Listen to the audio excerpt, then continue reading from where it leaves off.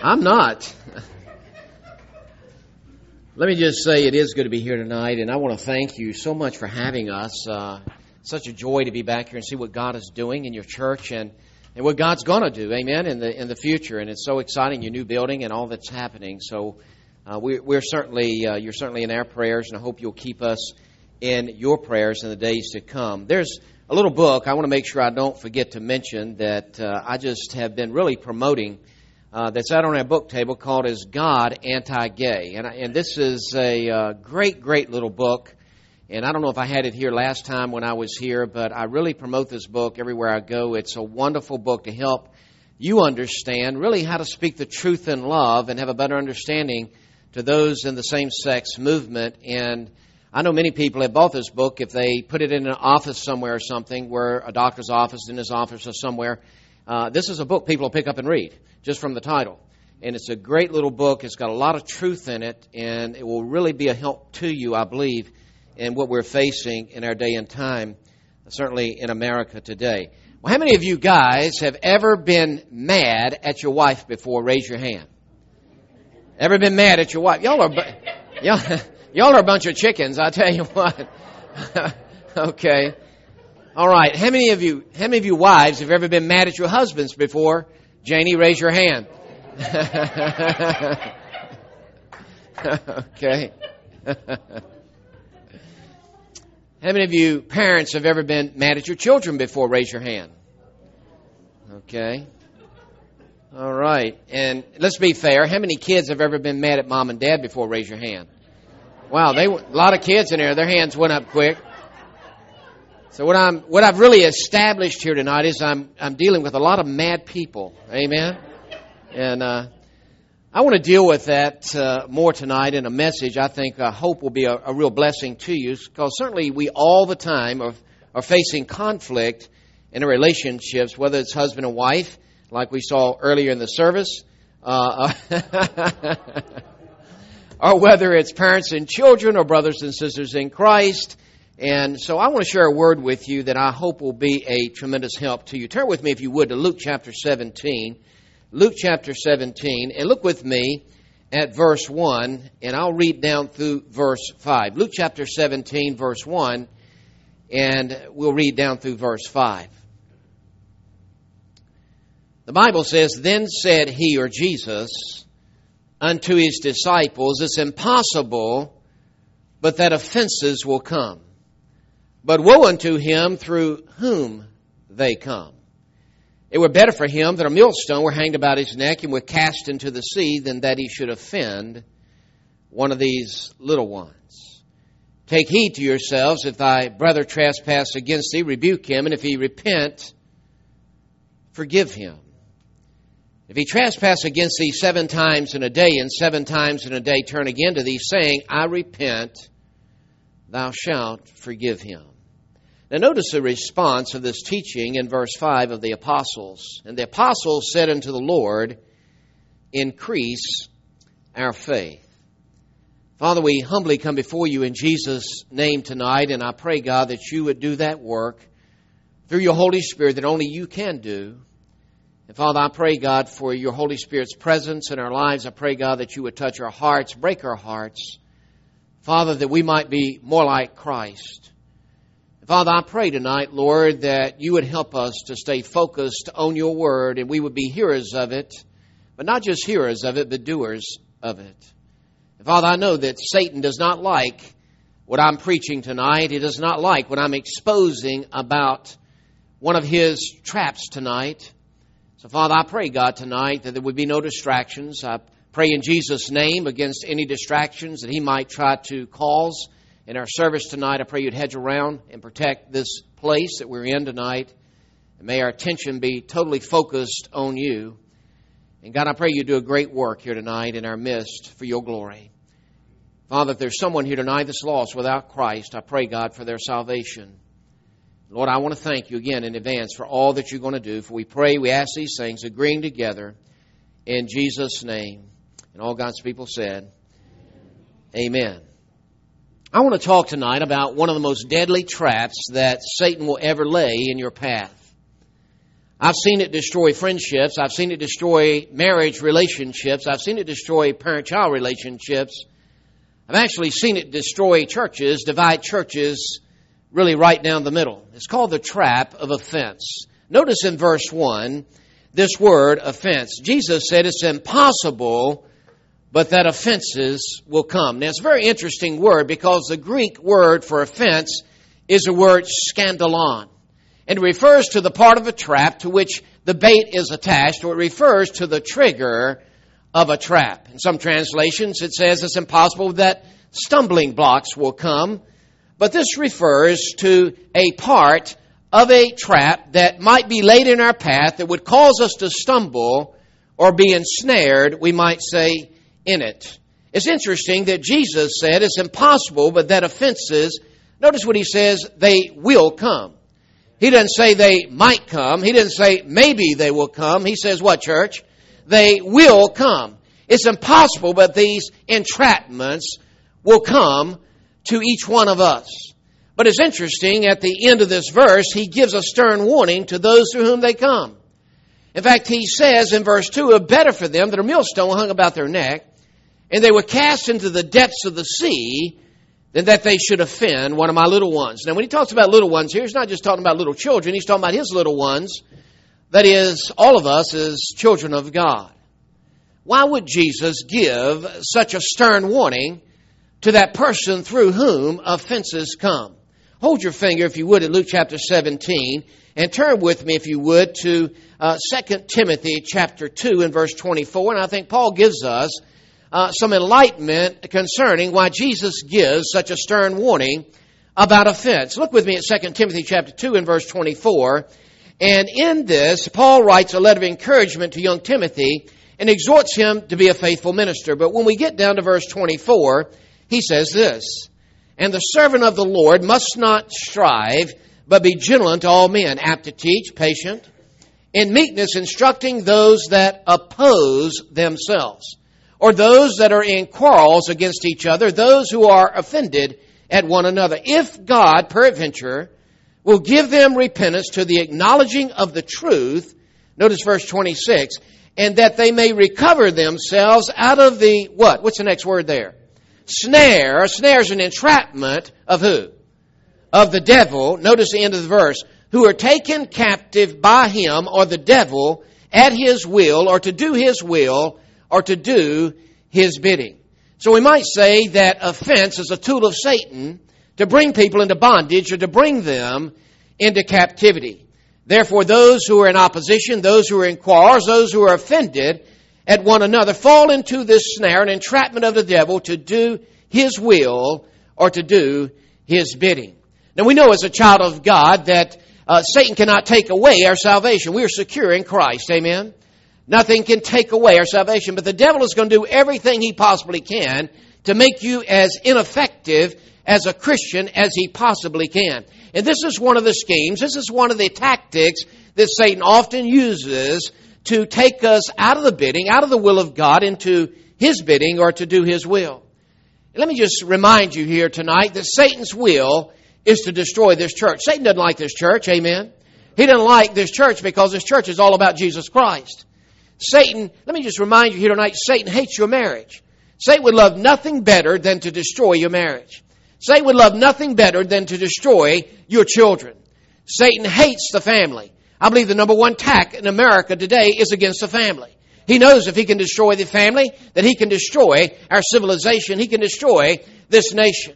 And I believe this is one of the schemes, one of the tactics that Satan is using to destroy our churches, to destroy our families, to destroy even our nation. So we might say to do and stay in the will of God, we must stay free from this thing called offense. It's no wonder that Jesus says, "Woe to that person through whom offenses come. It were better for him that a millstone were hung about his neck, and he were cast into the depths of the sea, than that he should offend one of my little ones." Now notice in 2 Timothy chapter 2, verse 25, it says, "To the acknowledging of the truth." If God peradventure will give them repentance to what? To the acknowledging of the truth. We might say, what truth is he talking about there?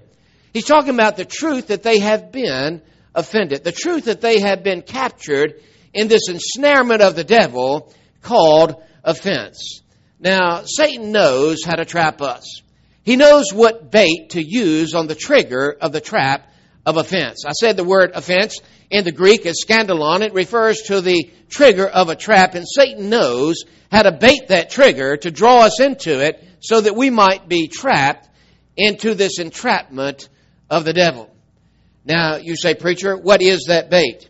Well, if you think about it in your home, for example, if you've got a mouse in your house and you want to catch that mouse, you take a mouse trap and you put some bait on the trigger, you put some cheese on the trigger of that trap to lure that mouse to take that cheese, and when he does, the trap springs and the mouse is caught inside. And Satan, again, knows how to bait that trigger of offense to draw us into it so that we'll be entrapped in his trap of offense. And you say, again, preacher, what is the bait he uses? Well, simply stated, the bait that Satan uses to draw us into this trap of offense is our pride. It's our pride. You see, our pride says it's not fair how I've been treated. Our pride says I've got my rights. Our pride says don't let somebody treat you that way. Our pride says I'm justified in feeling the way that I feel. Augustine, one of the church fathers, says pride is a mother of sin that is pregnant with all other sins. What a statement that is. Pride is a mother sin that is pregnant with all other sins. C.S. Lewis says, according to Christian teachers, the essential vice, the utmost evil is pride. Unchastity, anger, greed, drunkenness, and all that are mere flea bites in comparison. It was through pride that the devil became the devil. Pride leads to every other vice. It is a complete anti-God state of mind. You see, pride enthrones self and dethrones God. No wonder, again, God says, I hate pride. No wonder God says, I'll give grace to the humble, but I'll resist the proud. Now, I want to answer several questions here tonight in this message. Very important questions if you're taking notes here tonight. And the first question is this: who potentially can offend you the most? Who is it? And that's a very important question. Who is it that potentially can offend you the most? Now, let me stop before I go into this any further and just say, if the Holy Spirit of God brings to your mind someone that has offended you or someone that you have offended, don't ignore that. God is working. He is revealing, granting you repentance to the acknowledgement of that truth. So don't ignore the Holy Spirit tonight as God speaks to our hearts. Here's the first question: who potentially can offend you the most? Well, the person who potentially can offend you the most is a person you care the most about. It's a person that is the closest to you. For example, if I was walking down the street, downtown in Eugene, and somebody yelled across the street, "Hey, Baldy, how you doing over there?" That wouldn't bother me because I don't know them. I don't care what they think about my head. I don't know them from Adam. But if I'm sitting in my living room and Debbie walks through and says, "Hey, Baldy, how you doing today?" Well, that could be a little bit offensive to me because I care about what Debbie thinks about me. She is close to me. I care very much about her opinion. You know, the bloodiest wars that have ever been fought are what kind of wars? Civil wars, where you have sometimes a brother against a brother, sometimes a father against a son, sometimes a neighbor against a neighbor.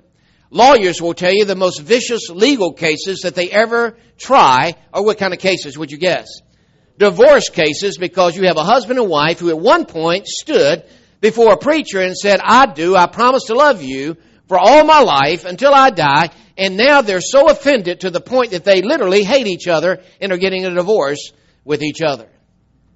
In fact, as we look in Scripture, we see a good example of this, I think, in Psalm 55 and verse 12, where David talks about his counselor, Ahithophel. He says this: "For it was not an enemy that reproached me, then I could have borne it. Neither was it he that hated me that did magnify himself against me. He said, then I could have hid myself from him.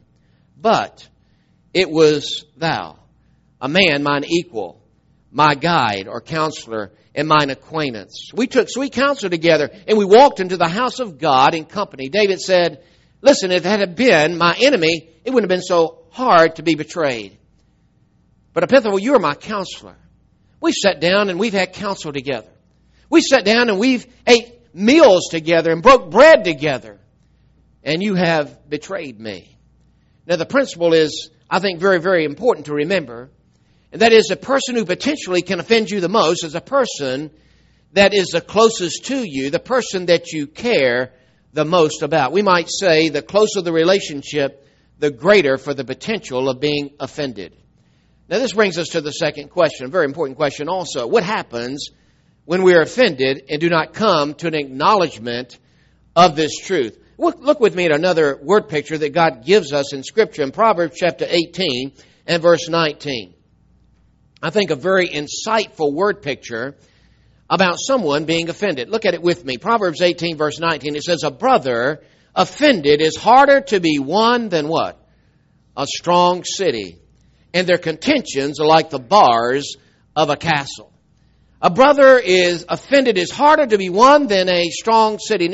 Now, to understand this picture that God has given us, we need to understand what a strong city looks like. And a strong city is a fortified city. It's a city that has high walls around it. And the reason these high walls are around the city is to protect those who are projected to be or perceived to be enemies of the city from getting inside the city. It's to protect the inhabitants inside the city from those who are enemies of the city outside the city.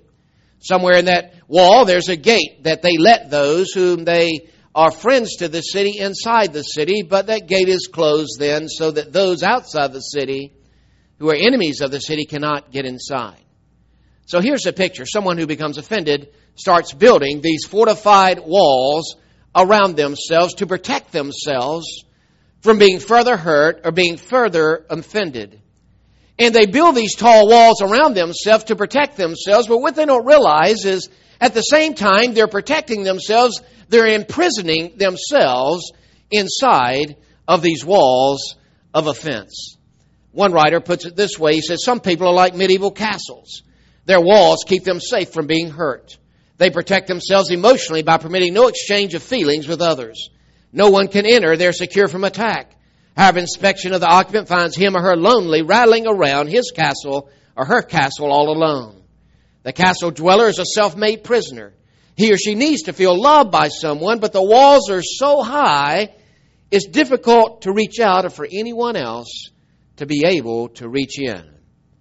You see, when you're offended, you cannot give unconditional love.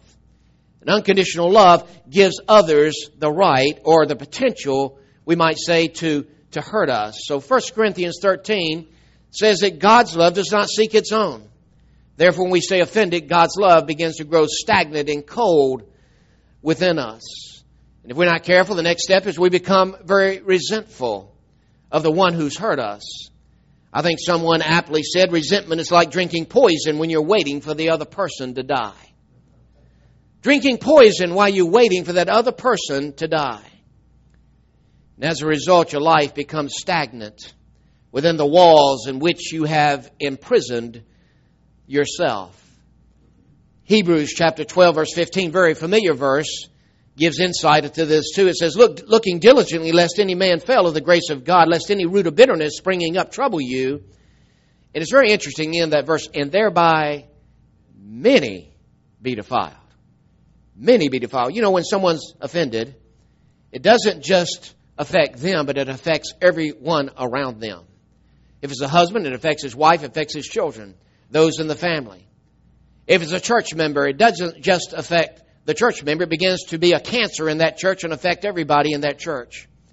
Many can be defiled. No wonder Jesus said, woe unto that person through whom offenses come. It were better for him that a millstone were hung about his neck and were cast in the depths of the sea than that he should offend one of my little ones. Allowing these walls of offense in our lives gives place to the devil to build strongholds out of them. I remind you of 2 Corinthians chapter 10 and verse 4 and 5 where it says, for the weapons of our warfare are not carnal, but mighty through God to the pulling down of strongholds. You say, preacher, what is a stronghold anyway? Well, a good definition, I think, of a stronghold is a mental habit pattern that is contrary to the will of God. A mental habit pattern that is contrary to the will of God. It's kind of like having a vinyl record. How many of you ever had vinyl records before? And you had a turntable. We're going back in time some here, okay? And you take that needle and put it in that groove in that vinyl record, and that needle follows that groove around that record and plays that music. But what happens when that record is scratched? You put that needle in that record and it gets to that scratch and it plays the same tune, what? Over and over and over and over and over and over again. It defaults to that same position in that groove.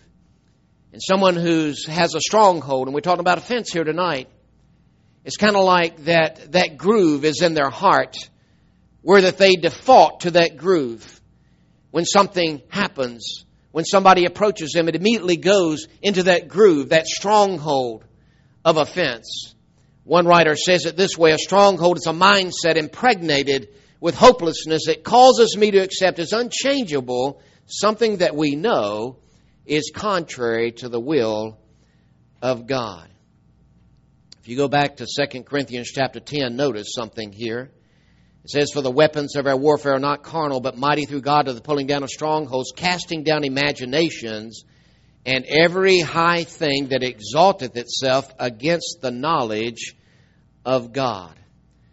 When we have a stronghold, it starts to distort a true understanding and knowledge of God. A person who is offended begins to even filter the Word of God through their hurt. I've seen this happen so many times. I'm sure your pastor has seen this happen so many times. You can see a couple in a church who's been regular and faithful to a church, and they've heard the Word of God preached, and they know principles from the Word of God, and they become offended. A husband and a wife, or a wife and a husband, or a brother or sister in Christ. I've had many couples come in my office and sit down in the office that had been in a church situation like that for many, many years, and they will say something like this: I know what God's Word says about this, but what's the next word? But. There is no but. Amen? That's what God's Word says. That's what God's Word. But they say, but I'm sure God understands how I feel. Or I'm sure God wants me to be happy. And what they're doing is they're filtering their hurt even through the Word of God. And sometimes you look at people and you say, how could they do what they do? They've heard the truth. They know the truth. Well, they're offended. And they begin to filter the truth through the hurt, the walls of their hurt, and they distort a true understanding of the Word of God. Now, what will happen if we don't deal correctly with this offense? Turn with me. Another insightful passage is in Matthew 24 and verse 10. In Matthew chapter 24 and verse 10, Jesus is answering the question concerning His return. The disciples have asked Him this question. And in this verse, it's very interesting. He gives us an insight here. He says, and then shall many be offended. Let me just stop right there and say, I travel all over the country. I deal with couples all the time, families. We do conferences all the time. I've never seen a time where I've seen more people offended, brothers and sisters in Christ, husbands and wives, parent to children, than I've seen today. He said, and then shall many be offended. But notice the progression here. It's a progression in this verse. He says, and shall betray one another. And then it says, and shall what? Hate one another. Okay, offense leads to betrayal, and betrayal leads to hatred. The offended person is interested in self-preservation, walls of protection. The betrayed person seeks his or her own protection at the expense of someone else. And if repentance doesn't stop this progression, it moves to hatred, where that person literally hates that other person. And Jesus said, if you hate your brother, it's the same as what? It's the same as murder. Amen? Again, no wonder Jesus said, woe unto that person through whom offenses come. It were better for him that a millstone hung about his neck, and he were cast in the depths of the sea, than that he should offend one of my little ones. I want you to turn with me, and I want to give you a quick example of this in Genesis chapter 37. So turn there with me if you would. Genesis chapter 37, a very familiar passage where we see brothers offended at brothers. Genesis chapter 37, look with me at verse 3. Now Israel loved Joseph more than all his children. Let me just stop right there. Is there a problem in this home? Amen? I mean, we see a problem right off the bat. Here's favoritism of one child over all the other children. So we see a father favoring Joseph. And it tells us why. Because he was a son of his old age. And he made him a coat of many colors. Notice verse 4. And when his brethren saw that their father loved him more than all his brethren, they what? They hated him. This is moved from being offended all the way to this progression of hatred. They literally hated their brother. And notice the end of verse 4. And could not speak peaceably unto him. That's a good clue for us. Is there somebody in your life that you can't speak peaceably to? Is there somebody that when you see them coming down through the mall that you try to walk on the other side to avoid seeing them or talking to them? You can't speak peaceably to them? If there's somebody in your life like that, then a little red flag ought to go up in your heart and say, I need to get that right, because the reason I can't speak peaceably to them is because I've been offended by them, or I have offended them, and I need to get that right. They couldn't speak peaceably to him. Notice verse 5, and Joseph dreamed a dream, and he told it his brethren, and they hated him yet the more. And he said unto them, Hear, I pray you, this dream which I have dreamed, for behold, we were binding sheaves in the field, and lo, my sheaf arose, and also stood upright, and behold, your sheaf stood around about, and made obeisance to my sheaf. And his brethren said to him, Shalt thou indeed reign over us? Or shalt thou indeed have dominion over us? And they hated him yet the more for his dreams and for his words. It's kind of like my 4 boys, and Philip's the youngest. And Philip gets up in the morning and he tells his brothers to gather around. Josh, Daniel, Adam. I want to tell you about a great dream I had last night. In my dream, all of y'all were bowing down to me. What do you think his brothers would say to him? You're crazy. You think we're going to bow down to you? You're nuts. You must have ate too much pizza or something last night. We're not bowing down to you. Who do you think you are anyway? Let me stop and remind you, who gave Joseph his dream? God gave him this dream. Had Joseph done anything wrong? No, Joseph couldn't help it that his father favored him. That was not his fault. He couldn't help that. Joseph couldn't help it that God gave him this dream. God gave it to him. Notice the story here. Look at verse 18. And when they saw him afar off, even before he came near unto them, they conspired to do what to him? To slay him, to kill him. They were literally ready to kill their own flesh and their own blood, their own brother. Look at verse 26. And Judah said unto his brethren, What profit is it if we slay or kill our brother and conceal his blood? Come and let us sell him to the Ishmaelites, and let not our hand be upon him, for he is our brother and our flesh, and his brethren, it says, were content. So we know that Joseph was sold into slavery. He was sold into slavery. In that day and time, to be sold into slavery was thought to be worse than even being killed. So Joseph is sold into slavery. He ends up in Potiphar's house, and Potiphar's wife comes after him, and he does what every man should do in that situation. He does what? He runs. Amen? He runs from her, and he's accused falsely. Joseph ends up in prison. Now put yourself in Joseph's sandals if you can for a minute at this point in this story, not knowing the rest of the story. Here he is. His father favors him. His brothers hate him.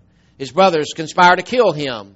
They sell him into slavery. He ends up in Potiphar's house. His wife accuses him falsely. He ends up in prison. And Joseph has done nothing what? He's done nothing wrong. Now, would it have been easy for Joseph to be offended at his brothers? Absolutely. Would it be easy for Joseph to be offended at Potiphar's wife? Sure. Let me ask you this question. Would it have been easy for Joseph even to be offended at God? God, how could you let this happen to me? But if Joseph had been offended, he would have been taken out of the will of God in his life to be placed into the will of bidding of Satan. Now we know the final story. We know the final word. Turn to Genesis chapter 50 and verse 20. And of course, that wasn't the end of the story for Joseph. He was betrayed. He was forgotten, put in prison. But at the end of the story, in chapter 50, his brothers are standing before him. And Joseph says this incredible thing in verse 20, But as for you, you thought evil against me, but God meant it unto good, to bring to pass, as it is day, to save much people alive. Wow. Said you did all this for evil, but God took those evil acts you did and He turned them into something good, to save much people alive. I really believe that God has a special plan for every person, every Christian in this building. Every one of us have a different calling in God's sovereign scheme. And there's people you can reach and people you'll talk to that I'll never reach, and Pastor Nathan, Pastor Greg will never reach or never talk to.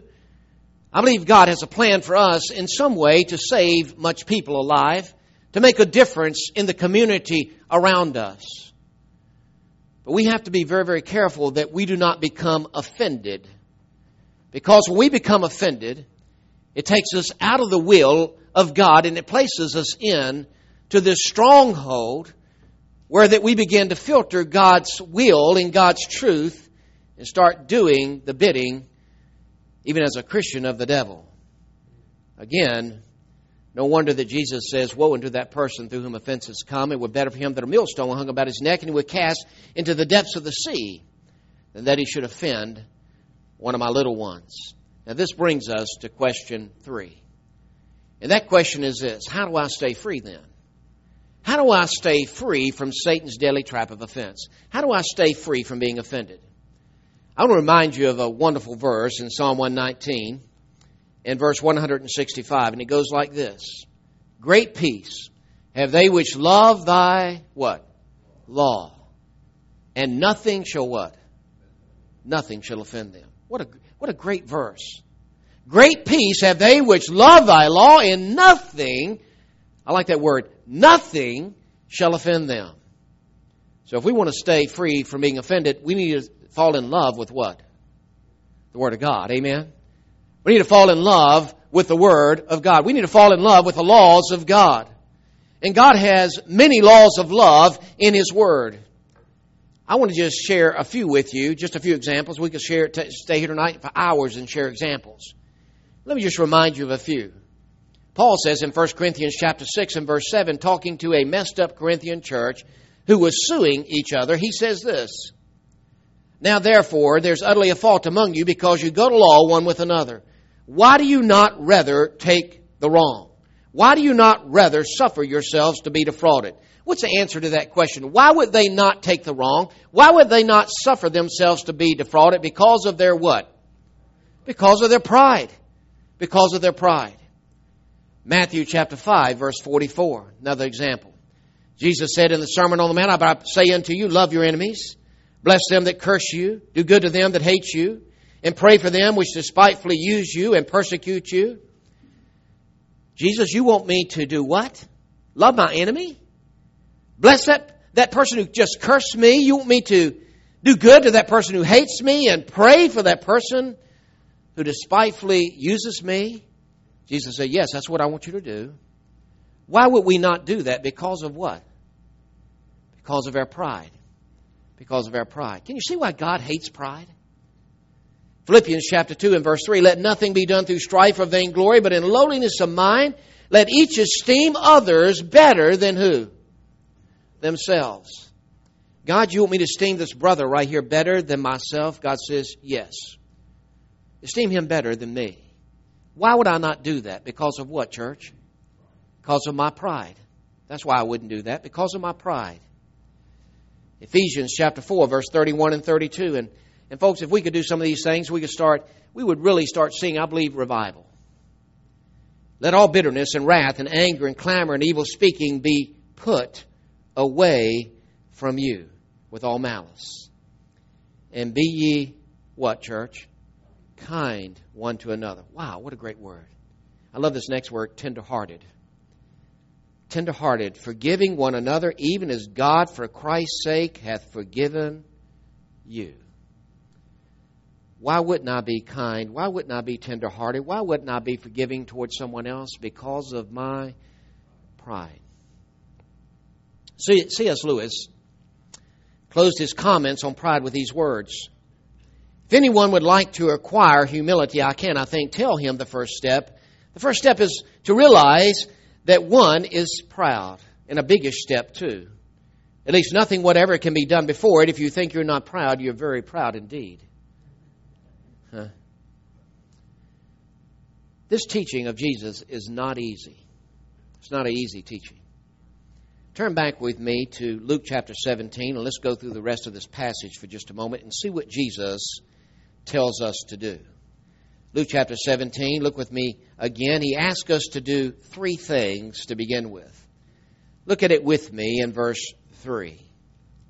The first thing he says is take heed to yourselves. Or he says, guard yourselves against being offended. Be on guard. He had said before in verse 1, it's impossible that offenses come. They're going to come down our path, so we better be on guard not to become offended. So the first thing he does, he gives us a warning. He says, take heed, be on guard against being offended. Then look in verse 3. If thy brother trespass against thee, here's the second thing. Do what, church? Rebuke him. Now in the King James, that word rebuke sounds very strong. It sounds like I'm to get in my brother's face and bless him out for what he did. That's not what that means. That word rebuke there actually means to cautiously confront that person that has potentially offended me or wronged me, present the facts as I see them, give them a chance to present the facts as they see them, that we might clear up the misunderstanding, that we might reconcile the relationship. Go to them with the intent of reconciling the relationship with them. I've had some people say before, preacher, why should I go to them? They're the one who hurt me. And if that's your attitude, it's because of your what? Because of your pride. Let me ask you a question. Do you think it's possible that you could ever say something to somebody that you didn't mean to be offensive that could offend them? And if they didn't tell you that it offended them, you might not ever know that? Absolutely. And the only way you could clear it up is if they come to you and tell you that you have done something offensive to them. So Jesus says, if somebody has offended you, if somebody has transgressed against you, sinned against you, go to them and try to clear it up. Rebuke them. Look at the third thing he says here. Thirdly, he says in verse 3, and if he repent, do what, church? Forgive him. Wow. Forgive them. I'll ask you a question. Is forgiveness simply seeking and accepting an apology, just saying I'm sorry? Is that what forgiveness is? Well, I believe it's a little bit more. Biblically, it's a little bit more to it than just that. Because our forgiveness is to be modeled after God's forgiveness. I mentioned the verse in Ephesians 4:32 a moment ago. It says, and be ye kind one to another, tenderhearted, forgiving one another, even as God for Christ's sake hath forgiven you. We're to forgive even as God has forgiven us. So our forgiveness is to be modeled after God's forgiveness. And the question we need to ask ourselves is, do we understand how much we've been forgiven? That's certainly a question we ought to ask ourselves. Do we understand how much we've been forgiven? Folks, listen, we're deserving of hell, amen? And if it wasn't for the grace and mercy of God, we will all be headed there right now. I love what Lloyd Jones says. He says, I say to the glory of God in utter humility, that whenever I see myself before God and realize even something of what my blessed Lord has done for me, I am ready to forgive anybody of anything. I love that. You know what he's saying? When I look to the cross and I survey the wondrous cross where Jesus Christ died for me and shed His blood for me, when I keep my eyes on the cross and I am reminded of how much I have been forgiven, then I'm ready to forgive anybody of anything. Wow. God says when He forgives, He says in Scripture, I will remember your sins no more. I'll remember them no more. He says, I will put them as far as the east is from the west. I'll bury them in the depths of the sea. We might say that forgiveness, biblically, is a promise to not remember. It's a promise to not remember. God didn't say He'll forget them. God's omniscient. But God does say, I will not remember them. I will not hold them against you. I will not hold them to your account. It's a promise to not remember. One writer says, to not remember means I will not bring up these matters to you or others in the future. I will bury them and not exhume the bones to beat you over the head with them. I'll never use these sins against you again. Wow. Now, Jesus, in this teaching, covers 3 excuses that we use for not forgiving, for not reconciling a relationship. And I want you to look at them briefly with me just for a moment. And the first one we see is in verse 4. That is, I don't see any fruit. I don't see any fruit. Look at it with me. And if he trespass against thee 7 times in a day, and 7 times in a day turn again to thee, saying, I repent, thou shalt forgive him. Let's say we have a fellowship after church tonight, and you're standing there and minding your own business, and somebody walks by and steps on your foot. And they keep walking. They don't even acknowledge that they stepped on it. And you go to them, you rebuke them, you say, listen, do you know that you just stepped on my foot? It hurt pretty bad. And they say, well, I'm so sorry. Would you forgive me for stepping on your foot? The Bible says you ought to what? Forgive them. Now, about 15 minutes later, you're standing there minding your business. The same person walks across the room and steps on your foot again.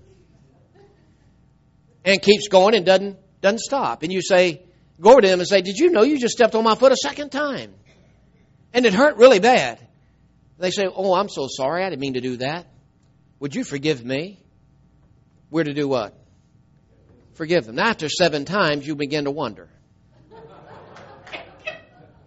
You're going to think, that guy is doing that on purpose. They're not repentant. But Jesus said, if your brother trespass against thee 7 times in a day, and he says he repents, then he says you're to do what? Forgive them. This is how important this is to God in this teaching. He understands the importance for us to protect us from being offended at a brother or sister in Christ, someone else, that we be continually forgiving. And we need to understand that God is a righteous judge. Amen? He knows the motives of the heart. We can't see the motives of the heart, but God knows the motives of the heart, and He is a righteous judge. I'm reminded of about 10 years ago when I got a phone call and I was notified. I mentioned this morning a bad phone call, and I got another one about 10 years ago. And I have a sister who lived in Richmond, Virginia that sold real estate, and somebody came by our office and shot her and killed her. And I got that phone call about 10 years ago, and my another sister who lives in Richmond, Virginia, often said to me, Sam, it's just hard for that, knowing that person is going free out there. And the law messed up the investigation. They've never found out who did it. And I just keep telling her, I said, Mary, listen, God knows who killed our sister. And God is a righteous judge.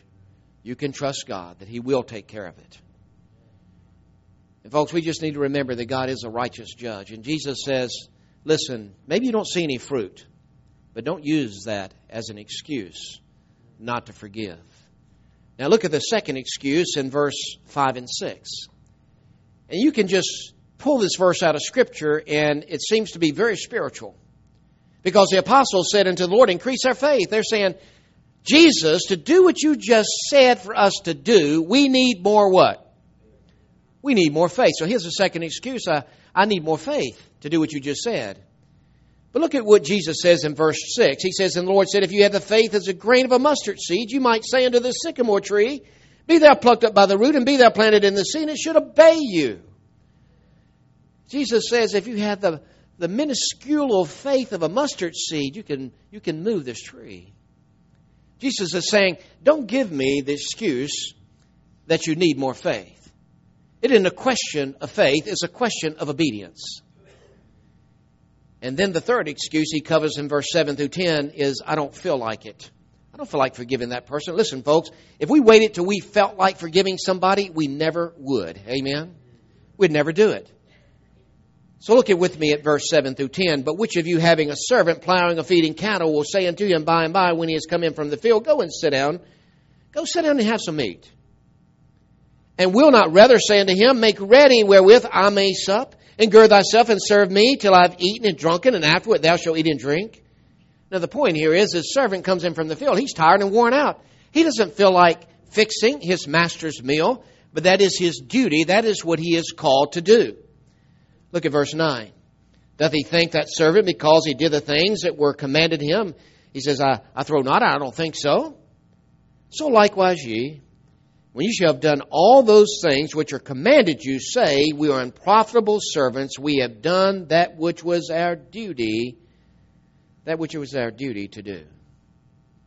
Jesus said, you may not feel like it, but you are my servant and you do what is your duty to do.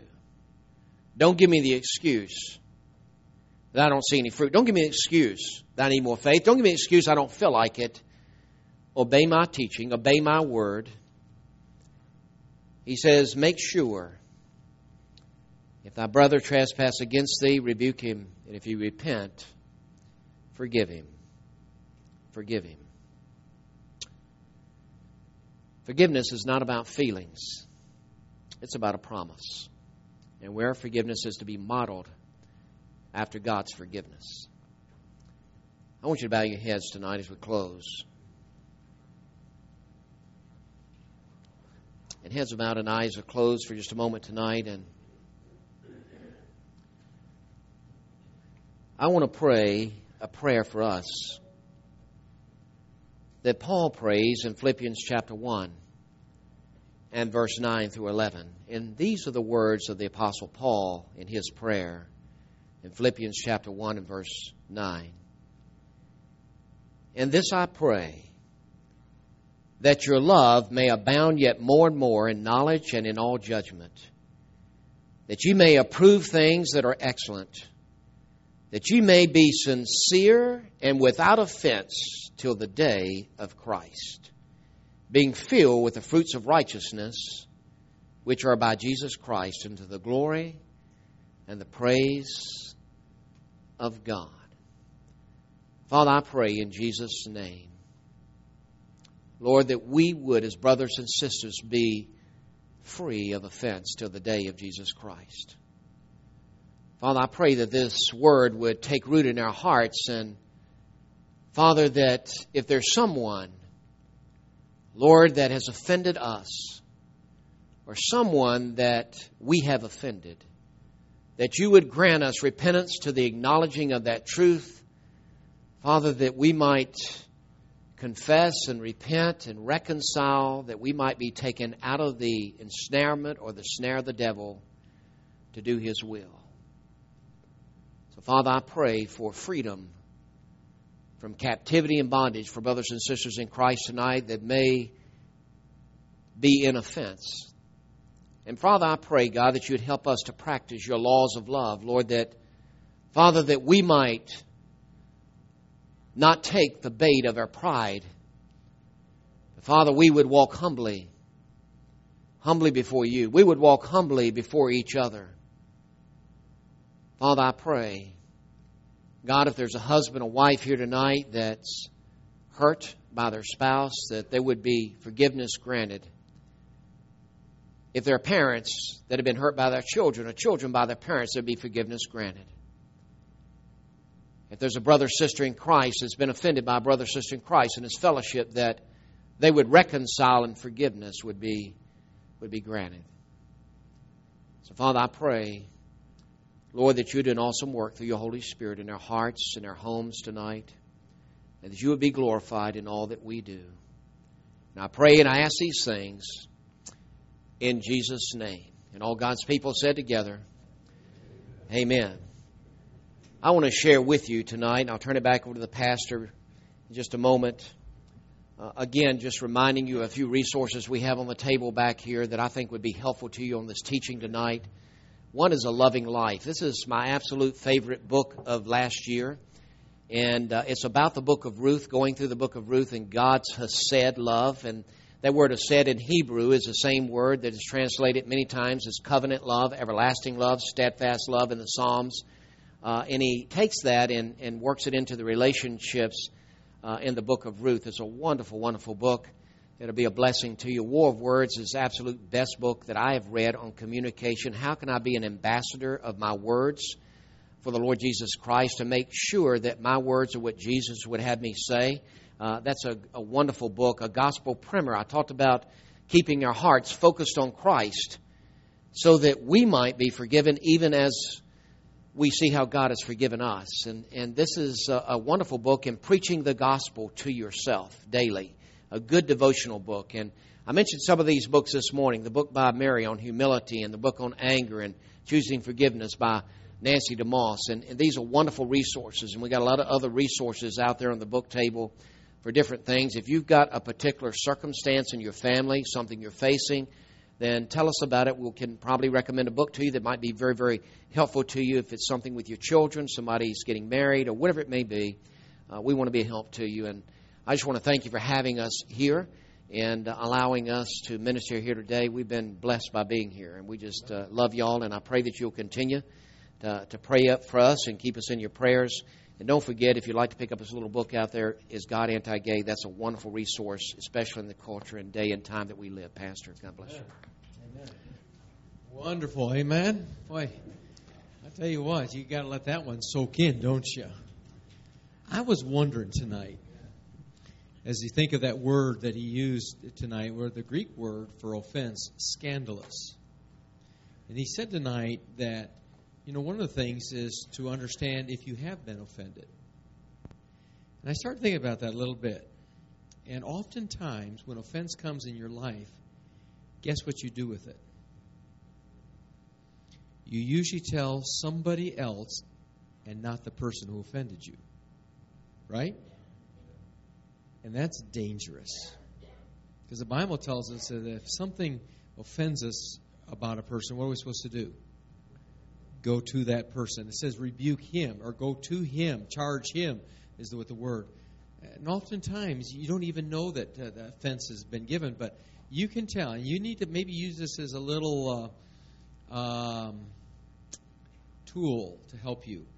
Is if I'm talking to somebody else about something that happened to me, then there's an offense, there's a wound inside here, and I'm maybe not dealing with it properly.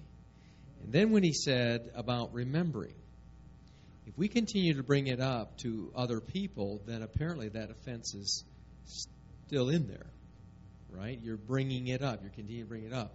And so have we really forgiven somebody if we continue to bring it up? Yes or no? No, we haven't. And so, God spoke to my heart about that because I think we're all guilty of that, aren't we, to a degree? And so maybe use those markers to be very honest with ourselves because, some people will say, well, I'm not offended, but yet deep down inside they really are. And it's so good to make it right with folks. Boy, we have such a God who has forgiven us. Amen and amen. He has forgiven us so much. Why don't we sing, in closing, Marvelous Grace, page number 38 of Our Loving Lord. We have a God who has forgiven us so much. I am thankful for that. Let's stand together. This will be our benediction tonight. Thank you, Brother and Sister Wood, for their ministry tonight to us. Marvelous grace of our loving Lord, grace that exceeds our sin and our guilt. Yonder on Calvary's Mount outpoured, there where the blood of the Lamb was shed. Marvelous grace, infinite grace, grace that is great and cleansed within. Marvelous grace, infinite grace, grace that is greater than all our sin. And so don't let us fail in grace. Amen to that? Hebrews chapter 12. Thank you for coming. We'll see you out this week and pray for one another. God bless you. You're dismissed.